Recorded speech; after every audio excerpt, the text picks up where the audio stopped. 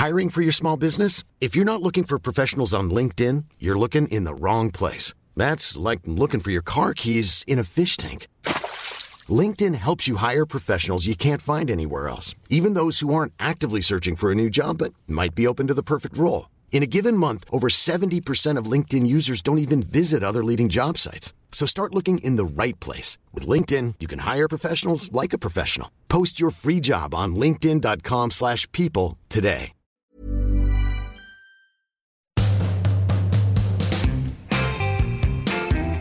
Hello, everyone. Welcome back to part 2 of Private Part. Still here with Dan Snow. Dan, you've worked with your dad a lot. Yeah. Privilege, blessing, hard at times. What do you think?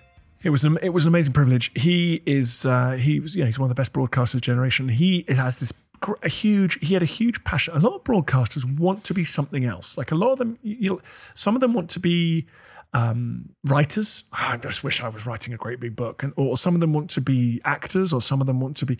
My dad absolutely loved the thing he was allowed to do, which was take complicated ideas and make them simple on the television and use pictures and words together to create that.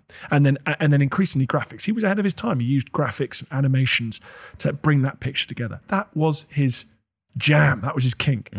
And so I'm obviously a little bit like that. And so I just watched him, and we'd be in meetings and they'd say, we'd love to go back and explain the history of the Arab-Israeli conflict. We haven't got time to that. You've only got a minute. So just Dad's like, I can do that in a minute. And he'd go away for like a day and write a minute of script. And it would be a thing. And there was not a word over that wasn't needed to be there.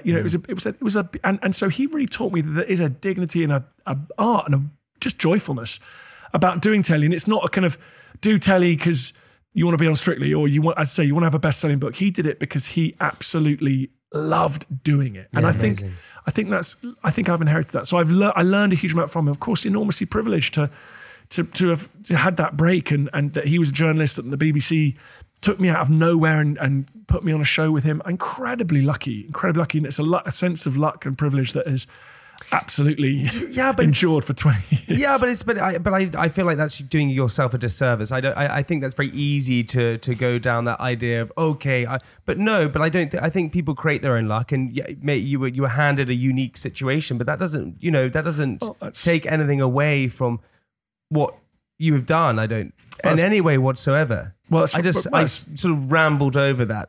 It would have been worse if you were shit. Then you'd be given the opportunity.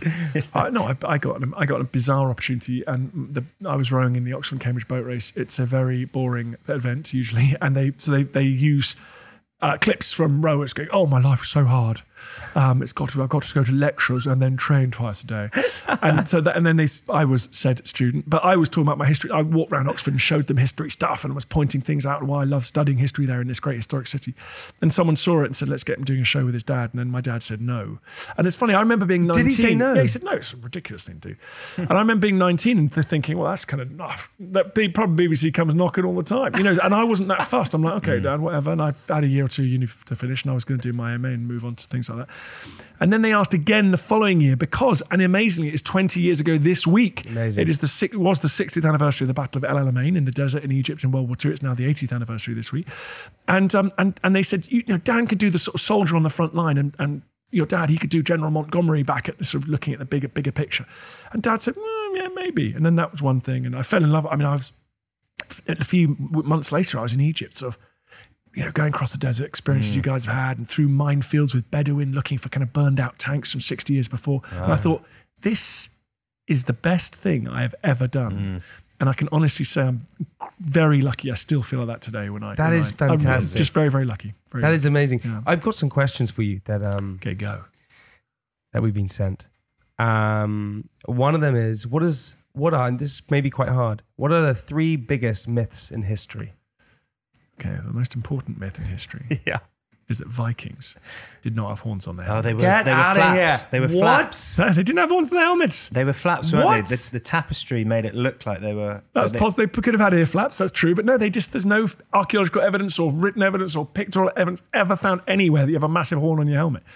Have you ever heard, never let the truth get away in a good story? Exactly, you just ruined that. Sorry, man. You just ruined that. Sorry, okay, sorry. What's another one? Give us another one. Okay, this is a good myth. Okay, can't wait. Napoleon was not really that short. How tall was he? He was average height. For He was his- like 5'7", average height for his time. French people at the time. Yeah, it was British propaganda. They kept calling him like the little tyrant. Really? I liked it. We did with Hitler and his weird bollocks or Yeah, something. although Hitler apparently did have something. Okay. Yeah, I we're think- still holding on to that one. That'll come out later. Like Yeah, he yeah. actually did have two. Yeah, we just yeah, made it yeah. up. Give us number 3. What's number 3? There's a couple. I mean, one is that Jesse Owens was not snubbed by Hitler at the Berlin Olympics. In fact, Hitler sort of waved to him. Hitler was a massive What? racist. No ways. Yeah, Hitler was a massive racist and thought and said derogatory things about African Americans. But he waved to him, and in fact, he was snubbed by the American president when he returned home. He didn't invite him. That is It's a good myth. that. That's a great myth. No, another myth is that medieval scholars, no one really thought the world was flat. That's a kind of the flat Earth thing. Is kind of a myth. I heard Stephen No one- Fry debunk that one on QI. Thank goodness I'm Yeah. on the same page as him. Yeah, so that was a good So one. no one ever thought that. I mean, probably occasionally people must have thought the But world as is in, it's flat, not a but historical no, thing It's where not we like like all clever people in the Middle Ages would write their books about geography and speculate that the world was round because you can see when you're looking out to sea, you see the mast of a ship, it sort of gradually appears, and you realise you're seeing a kind of curved. You're over a curve. What about best historical death? Wow, there's so many. Isn't I know. What really? Can I say your kids have? I know they're sort of how it's 7, 1086. 1086. Yeah, Their story times we have big story time. huge. Huge. Oh my lord! I would honestly go to bed at 4 just to have story time. Best historical. Got a really dark image of me like stroking your hair and reading your story now. Listen, I've had that image for a few days now, and I'm excited by it. I'm excited by it. Historical death. Death. Well, I don't know. They're a bit gruesome deaths, aren't they? Yeah, but we like that. The rumor about Catherine the Great and the horse is certainly not true. That's complete slander. We have got the death. Oh, that's quite fun. There was that American general in the American Civil War who said they couldn't hit an elephant at this distance. And then he got nowhere. Yeah, their man was shot by a sniper. What? Yeah, that's a good one. George IV. I mean, I don't know if it's a good. I think good death is a dark thing. Was he? Yeah, George, but I like George, everything that can go wrong in the human body went wrong with George. Yeah. I don't know why I'm laughing. He's a poor man. He was, but he was drug-addled, poor thing. Lost his sight, lost his hearing, morbidly, like incredibly obese. But didn't he have gonorrhea? Which I think he may. Well, yes, I think he may have done. But he had. I think he had a a list. pretty It's powerful strong. sexually transmitted disease as well. And then but they found in his cupboard when he died, they found a nun's outfit as well, which no one quite knows how it got in there. There was a nun's outfit. Yeah, nun's outfit. Yeah, Lucy Worsley told me Imagine that. getting that back on your STI report. Yeah, you've got a pretty powerful sexually transmitted disease. And someone has left a nun's habit in your cupboard. Richard I's got he brutal death. Oh, this is disgusting. We've gone dark now. Yeah, but we like got, this. He got a crossbow in the shoulder, fired by a kid. Oh no! Which is brutal for like the toughest warrior in Europe, and it hit his and then he got septicemia, and so you basically just die of like after 10 days of like unimaginable pain. Is it and really because it suffering. poisons your blood? Yeah, and it's just sort of your body's. I mean, it's just shocking. And he sort of on his deathbed, he was trying to put his affairs in order and say who should be king after him, all that kind of stuff. I quite like King John, his little brother. What happened there? He lost his empire by the time of his death. His empire was basically East Anglia. Yeah. Nothing wrong Having with that. lost, well, I know, sure, but it's not as nice as most of France, Britain, and Ireland. He caught dysentery whilst in East Anglia, crossed the Wash to Lincolnshire, and lost the crown jewels in the Wash when the tide came in. Lost the crown jewels. Amazing. Just gone. Yeah, just gone. So they're all down. By the way, That is a panic. yeah, that is a panic. That is a By the way, panic. they're still there, right? So What? Yeah. So that's so. Yeah, it's new quite TV exciting. show. Let's go and find tell it. me Us about it, three. man. I'm into it. Wow. And a lot of that land's been reclaimed now, so it's farmland. So they think it's in there somewhere. It's pretty cool. And then he died of that dysentery a few days later in Newark in Lincolnshire. So I don't know if that's a cool death or. I had true or false. Marble Arch was the Tyburn. I heard it was the gateway to gateway to Buckingham Palace, and it was the Queen's country house, So I think that is Hyde Park Corner. Hyde Park Corner. Is that arch was like the triumphal gateway to Buckingham Palace. Marble Arch, you're right. I should actually know why it was built, but it was Tyburn. It was where you got taken to be hanged. So all these people that always get the feels in like those big old houses and museums. Oh, I think there's a ghost here. Like there are no ghosts here. If you want ghosts, go to bloody Tyburn. Tens of thousands of people torn to shreds, killed, the most unimaginable suffering. And you like walk around H&M or like Pret a Manger. Yeah, it's all fine here. So it's like, don't bring me your feels. Don't bring me your ghosts. Like, I think there's like a Jane Austen-y ghost in this country pub. Shut up. What do you think about people who believe that they were Napoleon in a past life, or these sort of like? Well, Okay, here we go. Yeah, are you? Keep sharing. Well, I Yeah. was Genghis Khan. Really? I great think Khan. so. Yeah. Speaking of death, Attila the Hun, I think, burst a blood vessel in his brain when he was having sex with his new wife. No. Who was a lot younger than him. Yeah, I think he's I'm- putting in a good stint there for his And art. now that I'm on a bit of a roll now, it's all coming Yeah, out. I think go, Lord go. Palmerston, now one of Britain's greatest prime ministers, this is allegedly, we don't know this, he may or may not have been having sex with a parlour maid on a billiard table. Seems like So sex is it's quite so a, specific I know, as well. It's I know. so, It's- we may or may but not know that this. is- I don't remember. Yeah, we I don't may or remember may that in not. Cluedo. Yeah. And wait, what happened? And No, that's it. That's it. Then he was dead. Yeah, that's the end of him because he was dead. that is so. I love that. But okay, I also Dan, you have this so many amazing stories. You know, you. I saw that you went back to the Arctic to sort of cover Shackleton's journey. How was that? Cold, amazing. What was the experience like doing something like that? Well, that was the highlight of my career, really, because we went to look for a shipwreck of Shackleton, who people may have heard the name, but he's responsible for the most extraordinary journey of survival in human history. He attempts to get to the Antarctic. He doesn't make it. His ship is crushed by the ice. He lives on that ice for some months.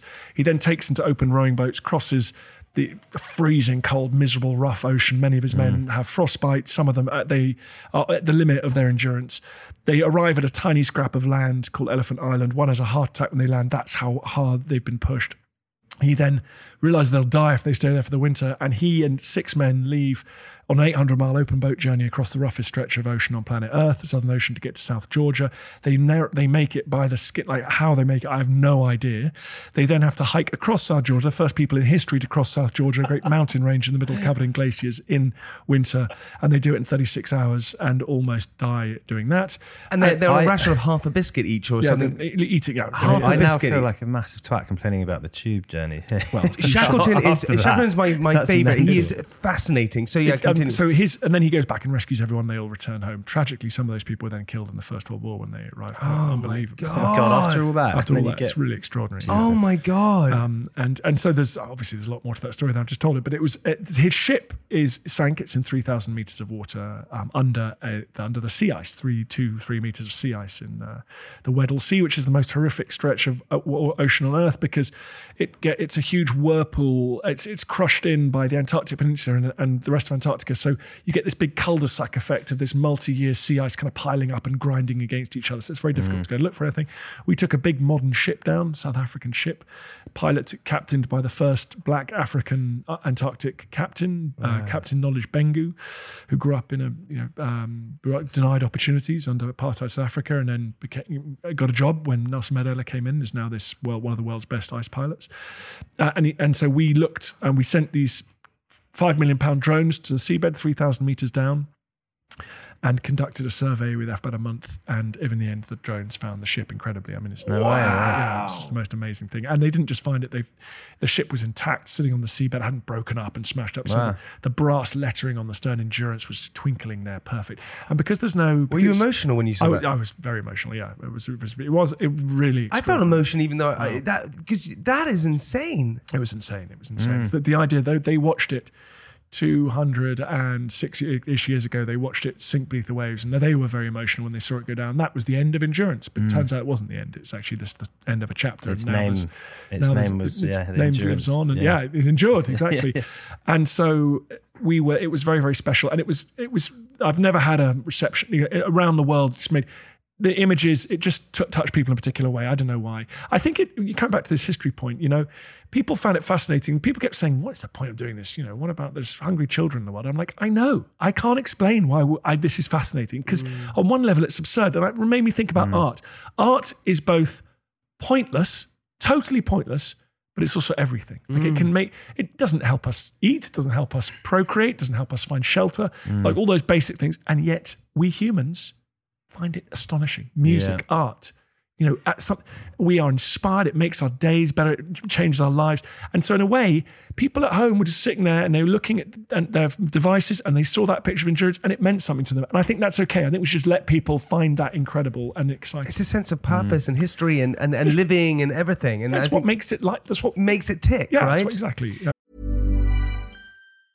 I'm Sandra, and I'm just the professional your small business was looking for. But you didn't hire me because you didn't use LinkedIn Jobs. LinkedIn has professionals you can't find anywhere else, including those who aren't actively looking for a new job, but might be open to the perfect role, like me. In a given month, over 70% of LinkedIn users don't visit other leading job sites. So if you're not looking on LinkedIn, you'll miss out on great candidates like Sandra. Start hiring professionals like a professional. Post your free job on linkedin.com/people today. Shackleton was amazing. I always hear this incredible story, and you're going to correct me, but where it wasn't Shackleton, maybe it's his right-hand man who said, I'm going to go on a walk and maybe sometime. What is the story? That was Scott. That was actually that was another previous expedition, which was Scott, who served with Shackleton on a expedition before that. And they'd got to the South Pole. They were meant to be the first humans to get to the South Pole. They discovered the Norwegian flag when they got there, which was unbelievable. So they'd arrived just after the Norwegian expedition. They staggered back, and one member called Captain Oates realised that he was slowing down the expedition. And so he's in his tent, and he says to the rest of them, I'm just gonna head out. I may be some time. And he just walked off into the wilderness. And just let himself. That is just Jesus. what leadership. It's just amazing. Dan, you have also, I saw that you did a citizen's arrest in Notting Hill once. I know, that was weird. You chased down. Wait, what happened? Chased down a looter. Really? No, I was watching. This sounds geeky. I was fascinated by civil unrest in our city. And because I've read about it. Because you came back from Congo. That's when you came back from Congo. Were you dressed in spandex and a little mask? Yeah. You started to become this vigilante. No, but I was like, it was all kicking off around Notting Hill. And I was like, I want to see this. This is a riot. It's very interesting. And someone who reads about riots all the time and revolutions.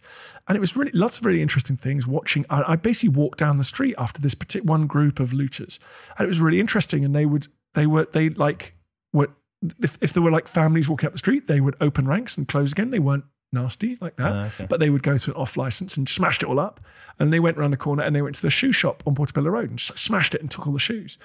And then I was just standing there watching, and these police sirens went up the road, and so suddenly all of these guys kept coming out this little hole in the window of the shoe shop, and they were pinging out. It was like a computer game. It was like ping, ping, and they were pinging past me like this because I'd ended up just watching and then got in the wrong place. And then the police car started coming up, and then the last guy came out, and the police car was getting quite close. And I looked at it and thought, I could just drop the shoulder. And he had a huge armful of shoes. Clarks. Yeah, Clarks. Yeah.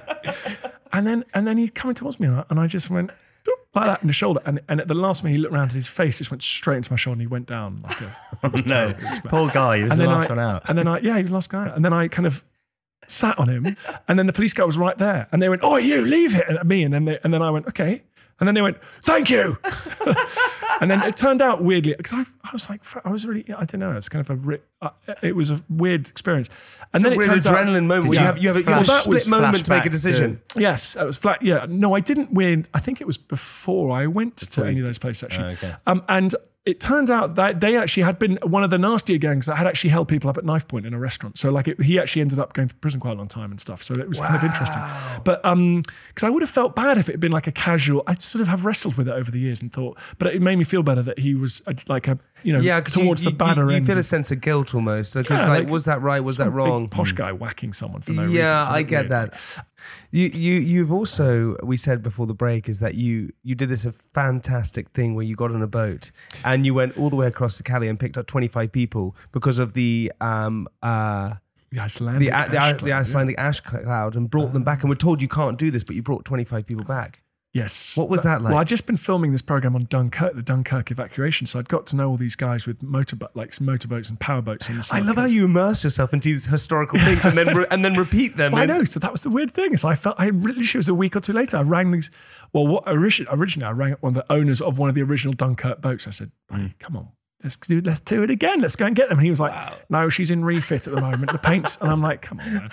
So anyway, I went back to the guys. That's not the spirit. I know, that really is not the Dunkirk spirit at all. So I went back to the powerboat drive, and they thought it'd be fun. So we went and we rescued. In the end, the French did not want us there. It was an absolute nightmare. But we managed to get a chunk of people off. It was just fantastic. That was fun. What? Just quickly before you, what are there are these incredible moments in history that you look back on, and you think about Dunkirk or whatever it is, and there's a real sense of pride, and like we came together as a nation and did that. What really shines for you in history that you go, there was this moment, and this is just fantastic that everyone came together to help support whatever it is? Well, there's something really, although there were always people like around the fringes, like nicking stuff from blitzed houses, there is obviously something amazing about the Blitz and about the companionship that people showed here in the UK when cities were so badly damaged, and the sharing that went on. There's a side story as well where some people did take advantage, and there was a bit of anger because lots of posh people had sort of bomb shelters in the West End of London, and the East Enders were like, hang on a minute.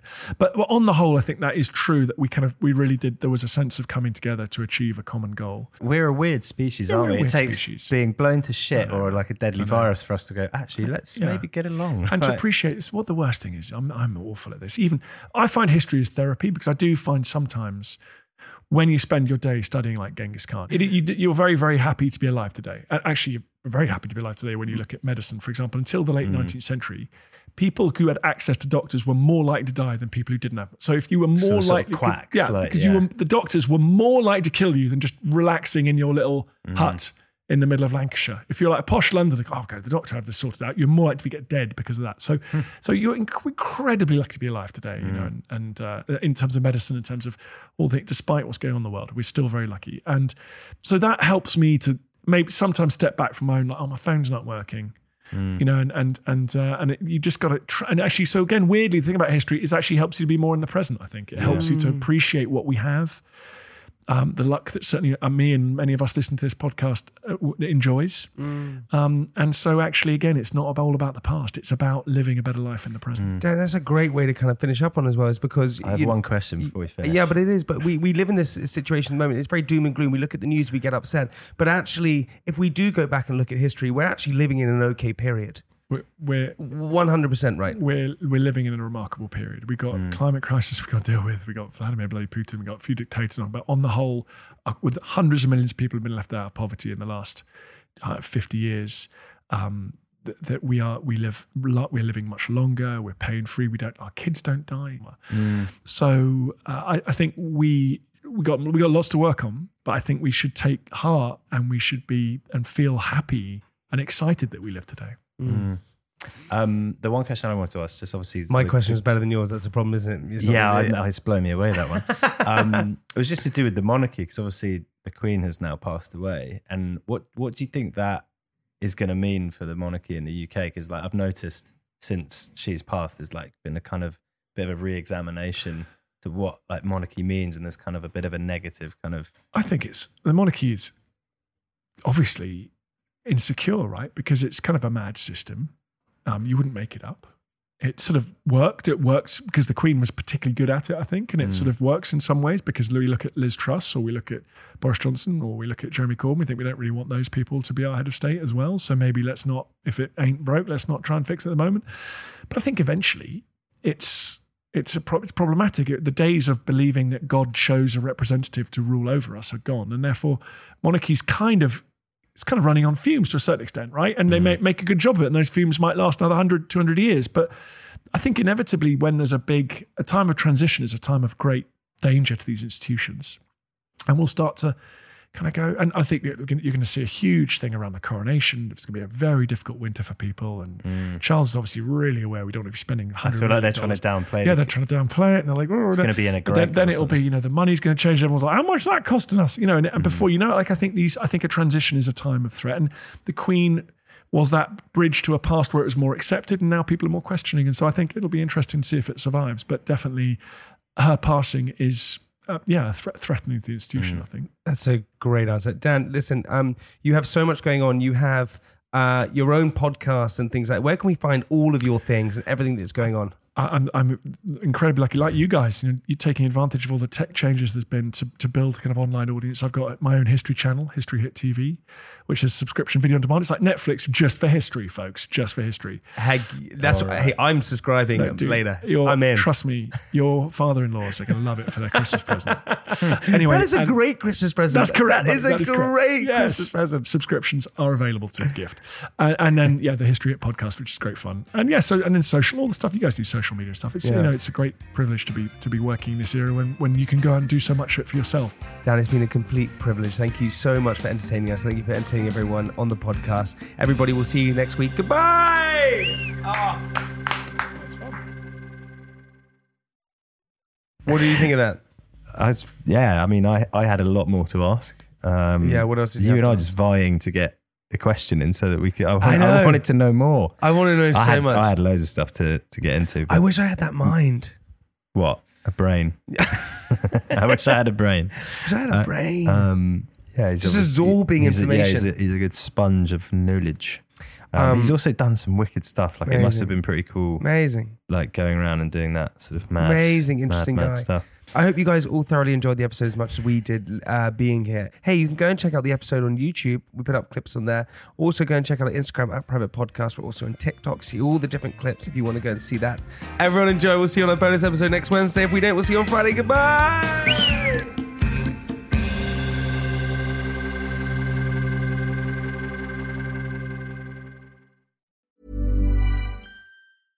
Imagine the softest sheets you've ever felt. Now imagine them getting even softer over time. That's what you'll feel with Boll & Branch's organic cotton sheets. In a recent customer survey, 96% replied that Boll & Branch sheets get softer with every wash. Start getting your best night's sleep in these sheets that get softer and softer for years to come. Try their sheets with a 30-night guarantee. Plus, get 15% off your first order at bollandbranch.com. Code BUTTERY. Exclusions apply. See site for details. Even when we're on a budget, we still deserve nice things. Quince is a place to scoop up stunning high-end goods for 50 to 80% less than similar brands. They have buttery soft cashmere sweaters starting at $50, luxurious Italian leather bags, and so much more.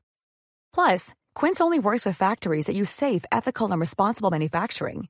Get the high-end goods you'll love without the high price tag with Quince.